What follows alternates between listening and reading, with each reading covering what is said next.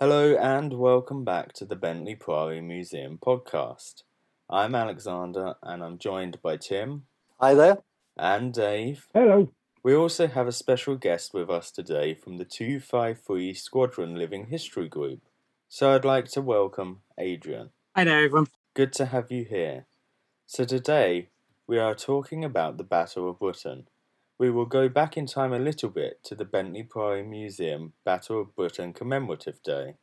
Myself and Adrian will share some memories from that day, along with a recording of the Spitfire flypast. We will also be digging into a little bit of the background of the Battle of Britain with Tim and Dave. And on that note, Tim, now our listeners might be wondering, why are we putting out this Battle of Britain episode at the end of October? Why not say in August or September, where the fighting would have been at its peak? It's an interesting period. Britain in RAF kind of history books occurred between the 10th of July and the 31st of October 1940, and was seen largely as a daylight battle. In actual fact, there's a bit of overlap then with the Blitz, which is again largely seen as a nighttime battle. And that really started, certainly the Blitz on London is deemed to have started on the 7th of September 1940. So we have this kind of overlap period between the Battle of Britain and the Blitz, if you're kind of booky about it. And so this seemed an appropriate time with preparation for a new exhibition at Bentley Priory Museum next year on the Blitz to release this podcast. Thanks for that, Tim. Sorry to put you on the spot there. But absolutely, we will be coming back to the Blitz very soon in a future episode, I am sure. Okay, so Adrian, as you are our guest here today, I'm going to turn my attention to you. I met Adrian at the Battle of Britain Commemorative Day. I found him outside the museum entrance with a few members of the 253 Squadron Living History Group. They had pitched a tent, along with being dressed in full RAF outfits. So Adrian, can you tell us more about what you do? 253 Squadron, we're a living history group. We've chosen a squadron that actually took part in the Battle of Britain as our name, and we researched them, as well as obviously the whole RAF history during World War II and also its predecessor during World War I, the Royal Flying Corps. But 253 Squadron, the Battle of Britain, they spent some bit based at RAF Kenley in Surrey, which is near where quite a few of our members are. So again, that's another reason why we chose them. And they flew the Hurricanes, which obviously did the bulk of the fighting. Wasn't the Spitfire is more popular plane that's remembered, but the Hurricane did a fair bit more, and there was a lot more of them. So we're mainly researching and promoting the 253 Squadron's history during the battle because of those reasons. You also had a table outside with some games, so I understand that you do some gaming as well. Is that part of what you want to promote with your group as well? Yes, it is, because obviously the game we're playing is a game called Blood Red Skies by Warlord Games, and we try and bring a games table around with us so that public can sit down and have a go flying the planes in the game, things, because it's hands-on educational approach, especially for the younger generations. We had a lot of the younger members who turned up on the day join in and play the game. So it's just another tool to help educate what happened and sort of keep the memory going. Yeah, no, absolutely. And I really enjoyed playing it. I didn't play it for too long, but just for the little bit of time I did, it was really interesting. It's something I think I'd like to come back to at some point. And do you think that that's something that you could develop and maybe start going to museums and almost doing like gaming tournaments or clubs and that kind of thing, to get younger people involved in these museums such as Bentley Priory or like the Wings when I saw you last weekend? Yeah, that is something we'd very much like to do. So when we brought it to Bentley Priory, that was the first time we've trialed doing that, and yeah, that was a good success. So we have spoken to the Wings, and there's a few other places we'd love to take it to, and a company, Harrison Brown Models, has been supplying us with the models and games to do so. So yeah, we hope to over the coming years maybe develop a little bit of a league or something that we travel around to the different museums on event days, or even create its own event at them. Who knows? Yeah, no, I think that would be a wonderful idea, and I could see that actually quite working well. And I think, you know, it's things like that that could really change, you know, the way that children interact with museums. You know, they kind of, what they're used to these days is playing games and doing that kind of thing. So I think adding an element of that to it could, you know, could be actually quite a good way to move forward, and you know, something I'm very interested in. Yeah, definitely. Well, also with obviously you saw the Blood Red Skies game, the tabletop game, which is something that different generations can do together, because there's models to build and paint, there's the games to play, so it helps obviously bridge that gap as well. But we are looking at doing something a bit more with computers and things in the pipeline for really for the younger generation to really sink their teeth into. Yes, and I was just about to come on to that with your new announcement of what you're planning on doing. So yes, tell us more about that.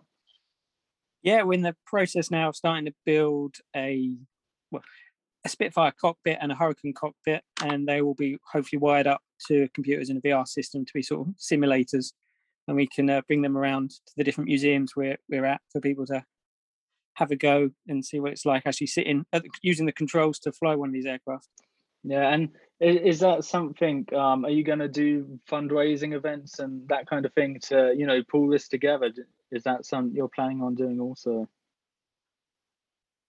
It is, yeah. We're so all our social media and website and things are just being rebuilt, so they will have a big sort of our cockpit fund links on this, because especially as I said, they're going to be hopefully linked up to computer software and stuff to be simulators. So yeah, it's not going to be a cheap build, and we're obviously it's a hobby for all our members. So yeah, we are traveling around with a donations jar and a little kind of I say trade stand, little shop stand where all the profits will go towards the cockpit funds, and if we sell stuff at museums, we'll also donate half the profits to those museums.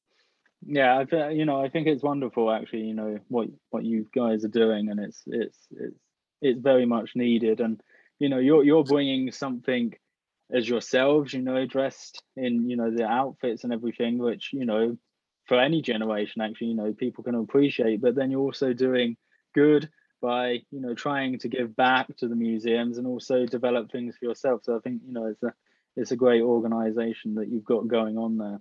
And just thinking back to the commemorative Bentley Prix, did you have any memories from that day that have stuck with you? What, you know, that you've sort of enjoyed? Obviously, we had the Spitfire fly past as well. I know that's always a big event of the day. Yeah, that's always a good highlight that stands out. But I think the biggest thing, obviously, for me, I spent pretty much the whole day on our stand, so it was just talking to all the people as they came by to come into the museum, and then obviously again when they left. And it is that just chatting, education, remembering. I think those are really the highlights, the interactions with members of the public and things. And obviously, as we've done the event at Bentley Prix now for the last 2 years, obviously I haven't been there last year, obviously talking about the museum with them as well, because I knew what I was talking about this year. So whereas last year, obviously, it was my first visit. So it's nice being able to do that as well, because it is about promoting the different museums, because as well as the group. And obviously we're always looking for new members, and that's always a highlight as well when people get in touch with us afterwards, go, yeah, we would love to join in with the odd event here and there, you know, come along, join the squadron at whatever rank they choose to portray, learn about all the different gear and equipment and the daily lives. So hopefully as we grow, we'll have better memories, because we'll be able to maybe put on a little bit of a more in-depth reenactment of a day in the life of a Battle of Britain pilots, and also the aircrew as well. Obviously, we're desperately trying to research them more and hopefully get more equipment and maybe some vintage vehicles to recreate all the stuff that was around the aircraft on the airfield. Yeah, no, absolutely. I think, you know, it's definitely something that will grow and evolve over time. And, you know, like you say, you're going out now and people are paying interest to what you're doing, and they do want to join. So I think, you know, it's definitely going to only get better. Tim and Dave, is there anything you might like to ask Adrian while he's here? Obviously, you haven't met him before, so this is a first. So feel free to, you know, quiz him. Yeah. Okay, Adrian. How comfortable do you find the uniforms? Not too bad. I mean, obviously on most events we haven't got everything on, but we have done the odd event where we've had all the parachute and everything on behind us as well, and that was a sponsored walk, or was meant to kind of been a run. That was for Capel Fern, the Battle of Britain Memorial. We did 80 laps of it between us and I did it with the full gear on, and yeah, that was a little wary after a while with the weight of the parachute pack and things. But all in all, like I said, for most of the events, we're not trained getting into the aircraft at the moment until we get the cockpit. It's not too bad. But once we've got these cockpits, and if we integrate them into a bit of a scramble and we charge out and jump into them, then we'll have all that gear on. So then it will be a bit more uncomfortable, I would imagine. How about the itchy trousers? Oh, they haven't been too bad. I mean, yeah, I mean, those of us who've got actual 1940s rather than more modern reproductions, yeah, I'm sure they're finding it a little more than those of us with the reproductions. Oh dear. Yeah, absolutely. Dave, have you got anything you would like to add to that? Yeah, hi Adrian. Just coming back to the actual history of the squadrons that you named yourself after and portray. Are there any sort of famous fighter races that we might be familiar with? Because I understand right at the beginning of the Battle of Britain, the Hurricane was a predominant defence aircraft before the Spitfire sort of came online, and we always imagine all of these romantic heroes saving the nation in their Spitfires. And there are books available for people to read from, Geoffrey Wellham and people. But how about, have you got any sort of famous aces? I believe that Barda started in Hurricanes and Sailor Malan did as well. Yeah, they were in Hurricanes. Unfortunately, neither were in 253. But yeah, they were both Hurricane aces. And yeah, that's what I said. People don't realise this. A lot of these people flew Hurricanes more than Spitfires. The 253, they joined, obviously they were around throughout the whole of World War II. But for coming down to 11 Group, they came down on the 29th of August and stayed through to the end and beyond at Kenley until they were then moved elsewhere in early 41. Obviously, all the people who both flew and on the ground are heroes. But yeah, as far as the big named aces, unfortunately, none of them were in 253. We're hoping with all our research, social media, we will start talking about the different pilots in the history. But Kenley Revival Group, their website, have a lot of information about the different pilots and things for 253. Okay. Thank you. Yeah, that's really great. Thank you so much, Adrian. I will let you get off and enjoy the rest of your evening. But no, it's really great to have you here and to talk to you. And I'm sure our listeners will be very interested in what you do. And I'm sure some of them probably actually saw you on the day as well. So I'm sure they will remember you. So thank you so much for coming. Yeah, thank you for having us. And hopefully we'll be back at some point on a future podcast and try and get a few more of the other members of the group together. Yeah, definitely. No, that'd be great. Yeah. All right. Thank you. All right. See you then. All right. Take care. Thank you. Cheers, Adrian. All right. Thank you. Hi, Adrian. Okay, Alex, you were there for the day too. You were there to introduce your project at Bentley Priory Museum. How did that special day go for you?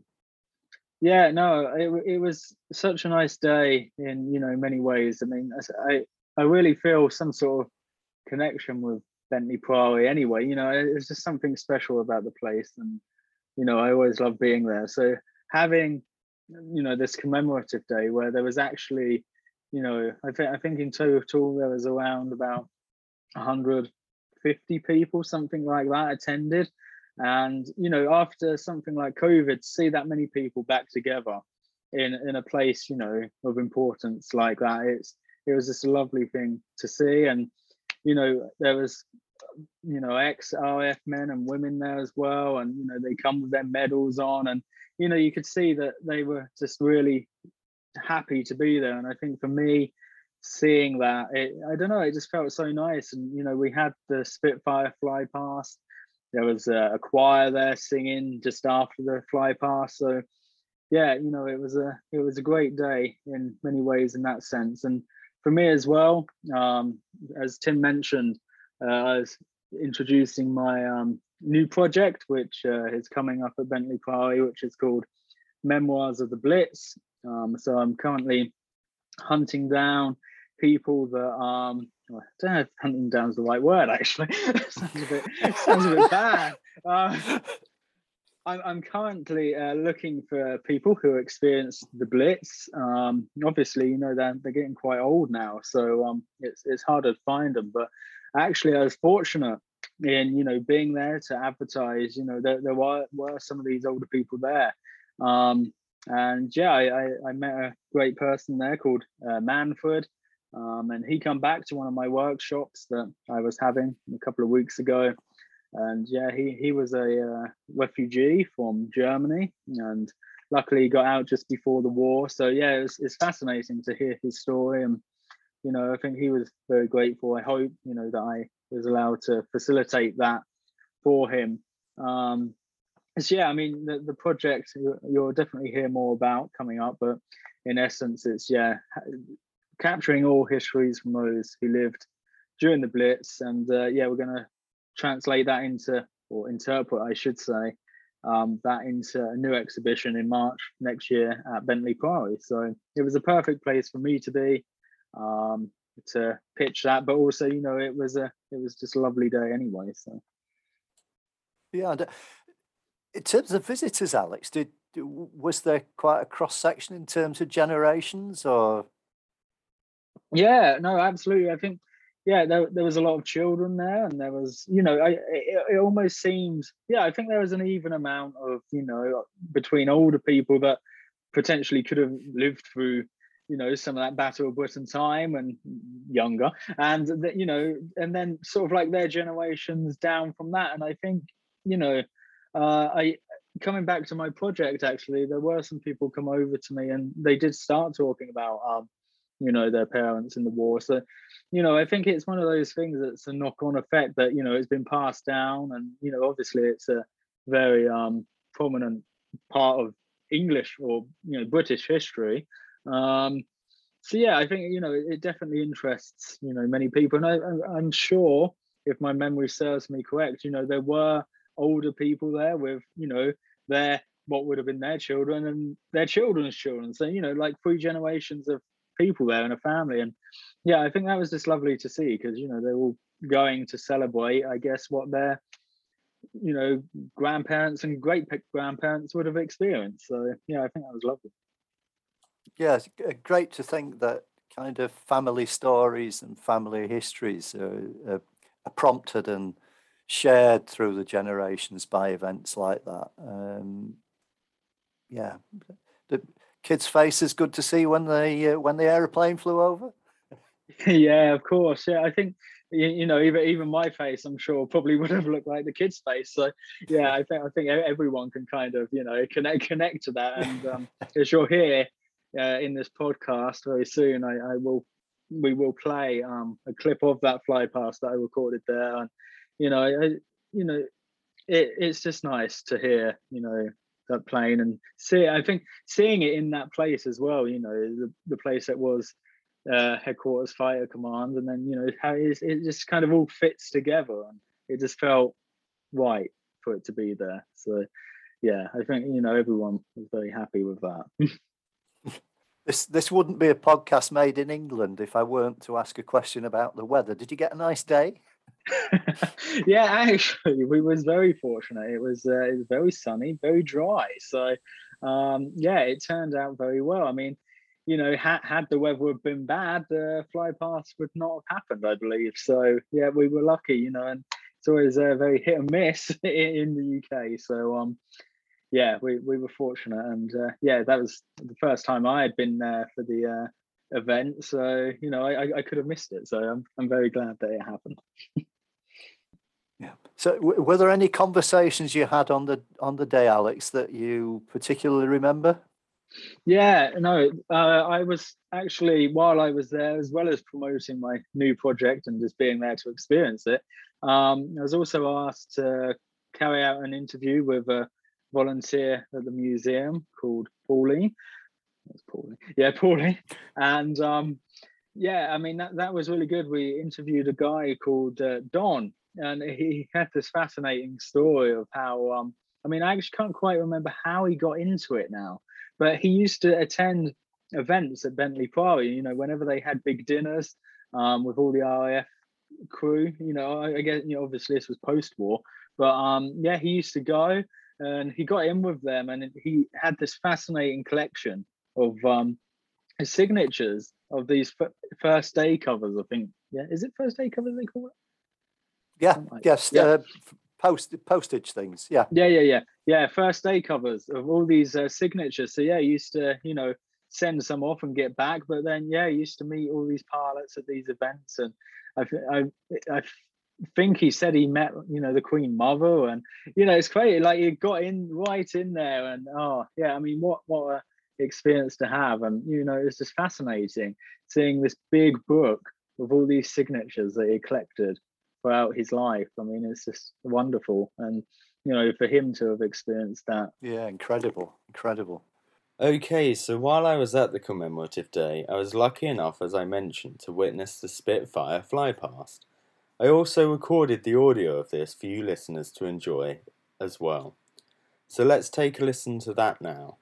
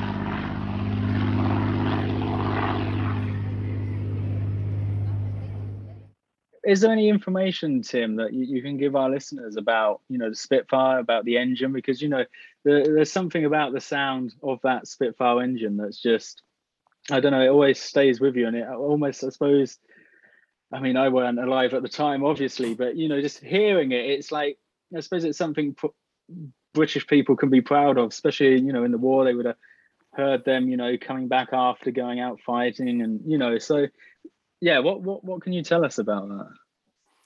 Yeah, well, both the Spitfire and the Hurricane were single-engined monoplane fighters. Both had the Merlin engine, which was developed by Rolls-Royce pre-war. Very powerful engine, and actually increased substantially in power as they developed the engine and the war progressed. It has a very distinctive sound, which people for generations after the war still recognize. I think the sound of the Merlin powered a range of aircraft as well as the single-engined Hurricane and Spitfire, or the Lancaster bomber, and people can still hear those sounds and see those sights with units like the Royal Air Force's Battle of Britain Memorial Flight, which appears at many displays in times when we can see air displays. That sound, yeah, really evocative. Fantastic engine developed by Rolls-Royce. I think I'd use that as an excuse to say that as well as the day fighters, there were night fighters. The start of the Battle of Britain, they were twin-engined Blenheims with radial engines. 6 squadrons of those, including 219 Squadron, which I had the pleasure of being associated with for a number of years, very much post-war. And later on, the much more powerful twin-engine Beaufighter. So it's really important not to forget, as Adrian said, not to forget ground crew and all the others who served on the ground. Hardworking, dedicated, brave. They came under fire too. But also the night fighters. They played an important role in defending Britain. Day fighters were called on to fly by night, which was a bit of a precarious occupation, being blinded by the light of those, the exhaust from those lovely Merlin engines.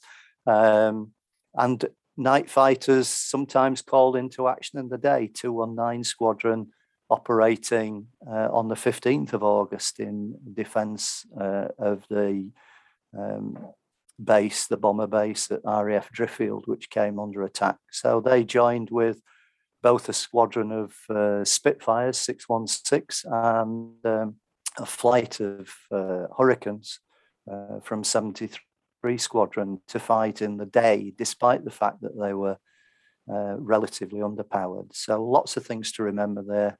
And that's just hanging off engines and the power of engines, and whether you've got one or two. Yeah, no, I mean, like you say, it's so interesting to think about.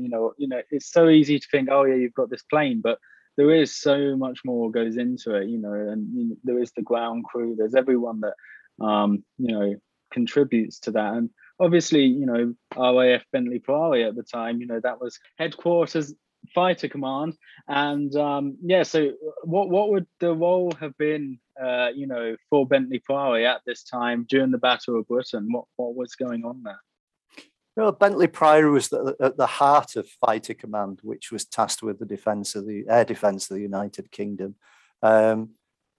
It had overall control, but the Dowding system devolved control gradually down through the system to tactical control, down as low as the sectors. So you had Fighter Command, you then had a small number of groups that were geographically based, and then within those groups a number of sector airfields where controllers were based. So really detailed picture could be built up at even a national level, but also the control devolved down to a local level for tactical control of the defending fighters. So Bentley Priory really at the heart of that whole system, with information coming in there through its filter room from the radar, or then termed RDF stations, chain home low radar stations, from the observer corps, as it were, at the time, so that they could locate, identify and track incoming aircraft, and decide on the disposition of forces to meet those intruders coming inland. So yeah, really at the heart of things. Yeah, and obviously, the story throughout, Bentley Priory Museum, the exhibits really focus on this story of the one, the few, and the many. Dave, do you want to sort of give the audience some knowledge on, why does the museum follow this? Yeah, I mean, at the museum itself, there's a 10-minute audio film actually in Sir Hugh Dowding's office called The One Behind the Few. Of course, the one, the many and the few is at the fulcrum. It's at the very heart of the museum. And Sir Hugh's office is something to be seen. It really is. You can visualise the man sitting at his desk under enormous pressure during the Battle of Britain. Of course, the 4 months between July and October of 1940. And you very much get the feeling of the man himself, the man who developed the Dowding system, without which I'm sure that Britain would have capitulated at that time. It's built up predominantly of the Royal Observer Corps, who were part of the many, of course, at the coast, and the development of radar filtering into the filter room. But the one himself, Air Chief Marshal Sir Hugh Dowding of Bentley Priory, which is nice, is the man behind it all. The many, of course, were the many people that made up the rest. You had the filter room, the operations room, the Royal Observer Corps itself, and the few themselves, the fighter pilots and the air crew that went up to intercept the Luftwaffe time after time against all the odds. There was 544 air crew were killed during the Battle of Britain. A further 422 air crew were wounded, and it was to them that the Prime Minister Winston Churchill famously said, "Never in a field of human conflict has so much been owed by so many to so few." And the museum's Rotunda Gallery is dedicated to telling the courageous story of the few. So please come to the museum itself and have a look. The Rotunda, it's something to be seen. You can wander around at your leisure, have a look at some of the medals and the artefacts and the stories and paintings of the aircrew themselves, and then go down to where the bunker was. There's some interactive stuff as well that for the museum visitors to see and to try and get the scale of exactly what happened. And inside the museum itself, it's got the filter room. There's a statue there of Gladys Eva and some of her colleagues, so you can get an idea of how the many fitted into the operations room. It's very much worth a visit. I'd highly recommend it. It is. It's really hard to describe the system absolutely accurately in this kind of discussion. In a way, it was at the same time it was a very simple system in kind of broad concept, and yet in its operation it was a very complex system. So, for example, just in terms of detecting incoming aircraft, the radar reports, as I say, at the time all went through a single filter room at Bentley Priory and in through kind of command headquarters there. The reports of aircraft over land that were coming from the Observer Corps were fed into the system effectively from the bottom. So they would be reported in through the group and sector controls and then fed up into the system. So, at the one and the same time, both fairly simple in concept and yet very complex in terms of its operation. Yes, I mean, at the beginning, I hadn't realised just how many different organisations, if you like, took part in this. Because you've got the GPO, even something as simple as that. The GPO down there laying the cables for the communication systems. You've got the balloon guys, everything, all sitting next to each other, communicating, talking and liaising with each other to sort of filter all of this information and then disseminate it out. Yeah. I mean, you're right, Dave. GPO in terms of the communication systems, absolutely vital, because ground systems were based largely on landline teleprinter kind of communication, landline voice communication. So without the landlines actually being through, the system didn't work effectively. And there were several occasions, one fairly well-known one down at RAF Biggin Hill, where GPO workers were kind of working in bomb craters trying to replug landlines and redirect landlines when sector operations rooms had to be moved to temporary operations rooms. So tremendous amount of work done by civilians outside that direct military line. Dave, have you got anything that might, tell the story before the Battle of Britain? In October 1937, 3 eminent German generals were invited to the Priory. I'm not sure who by, but the AOC and C for Air Defence, Sir Hugh Dowding, was certainly present and entertained these three generals. There was Hans-Jürgen Stamp, who was head of personnel for what was then the illegal Luftwaffe in the early part of the 30s. And then he was made chief of staff Interestingly, during the Battle of Britain, his group fought out of Norway against Scotland in the north. So it looks like he didn't take any of his knowledge from his visit to Bentley Priory with him, because he was predominantly based in the north. But and also, and interestingly as well, he survived the war and he was a signatory to the Germans' unconditional surrender.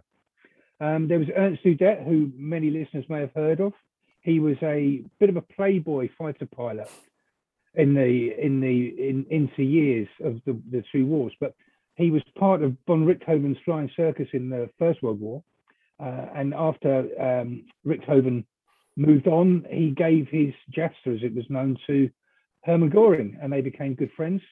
And looking after his mates, Udet later became the technical head of the Luftwaffe, a role which he was totally unsuited to because he had problems with alcohol and he liked the ladies. He later, unfortunately, took his own life in 1941.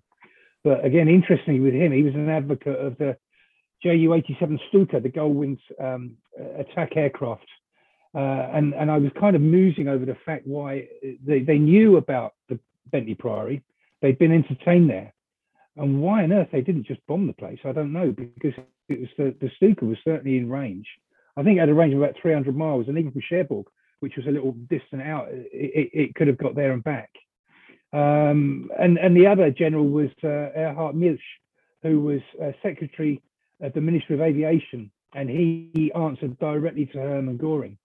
And it was he that at a dinner, he mused or asked the question to Dowding directly. He's reported to say, "Now, gentlemen, let us all be frank. How are you getting along with your experiments with radio detection of aircraft approaching your shores?" And this, don't forget, was at a secret RAF station still in 1937. Although I have read that there was a great big roundel outside on the front gate by the armed guard. And even the local bus knew what was going on there, the local bus drivers. So yeah, it kind of got me thinking about, within the Blitz itself, why the headquarters was largely untouched. There was some V1 damage. I think over the period of the Blitz, as Tim said, sort of it's known from the 7th of September up to about May. The following year, 1941, there were, we counted, I think it was 17 V1s, one of which landed relatively close and broke some windows. There were 5 V2s, one broke a window in the officer's mess. That was on the 21st of January, 1945. And a couple of bombs destroyed some huts. But other than that, there was no damage of any sort of to speak of.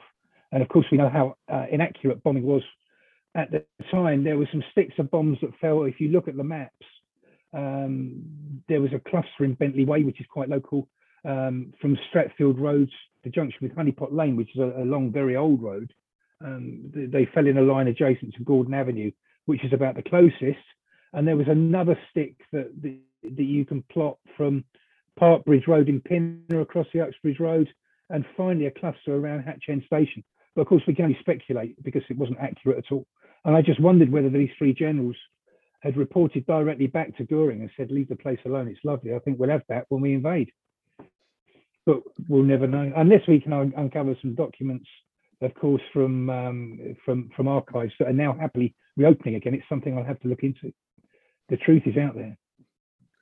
Yeah, I mean, I think it's a very interesting theory, and I mean, it could well be that, but then as you said as well, obviously the bombing wasn't always accurate, so perhaps it was just obviously Bentley Priory, its location is within those grounds, it's like a forest, well, wooded area quite close, and maybe obviously in blackouts it would have been so darkness, so maybe they went for, I don't know, say the housing that they could work out, and maybe it was something like that, or with the V1s, obviously they weren't accurate. Maybe some of them that have landed in the vicinity were intended for there, and it could have just gone past or landed short of there. So I think it's such an interesting thing to think about, and like you say, without maybe delving deep in records, then who I mean, that's even if the answer's there. I mean, it could have been more of a personal thing for the people who visited there amongst themselves. Who knows? So yeah, it's so interesting. I think looking at those bomb maps as well. It's yeah. So sometimes there's it makes sense in a kind of way why an air, but sometimes I think there is no reason as such. It's just I guess wherever they decided to bomb. So yeah, no, it's very interesting in that sense. It is interesting, Alex. Yeah, in terms of the problem of finding a target by night in the blacked out country. Probably interesting to note, given what happened later in the war with the Allied bomber offensive, that the Germans were leaders, as it were, in blind bombing aids. They had as early as 1940 a Pathfinder group, Kampfgruppe 100, designed to kind of find the target and mark it for the rest of the bombers to hit. They had technical aids like Nickerbein, pardon my German expression, I'm not particularly good at German, which to say was a radio aid that enabled them to pinpoint targets. X-Gerat, which was another radio aid to help the Pathfinders pinpoint the targets by night. So yeah, even in the Battle of Britain and the Blitz, the Germans actually they're leading on the practical application of blind bombing aids. Great, thanks for that, Tim and Dave. So I hope you have enjoyed this episode with a reflection back to the commemorative day.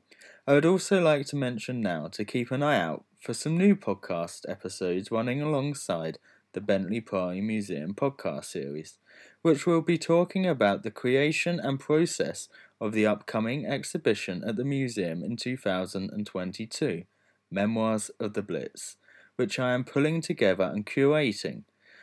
So you can keep up to date with that and more on Instagram with the account of the same name.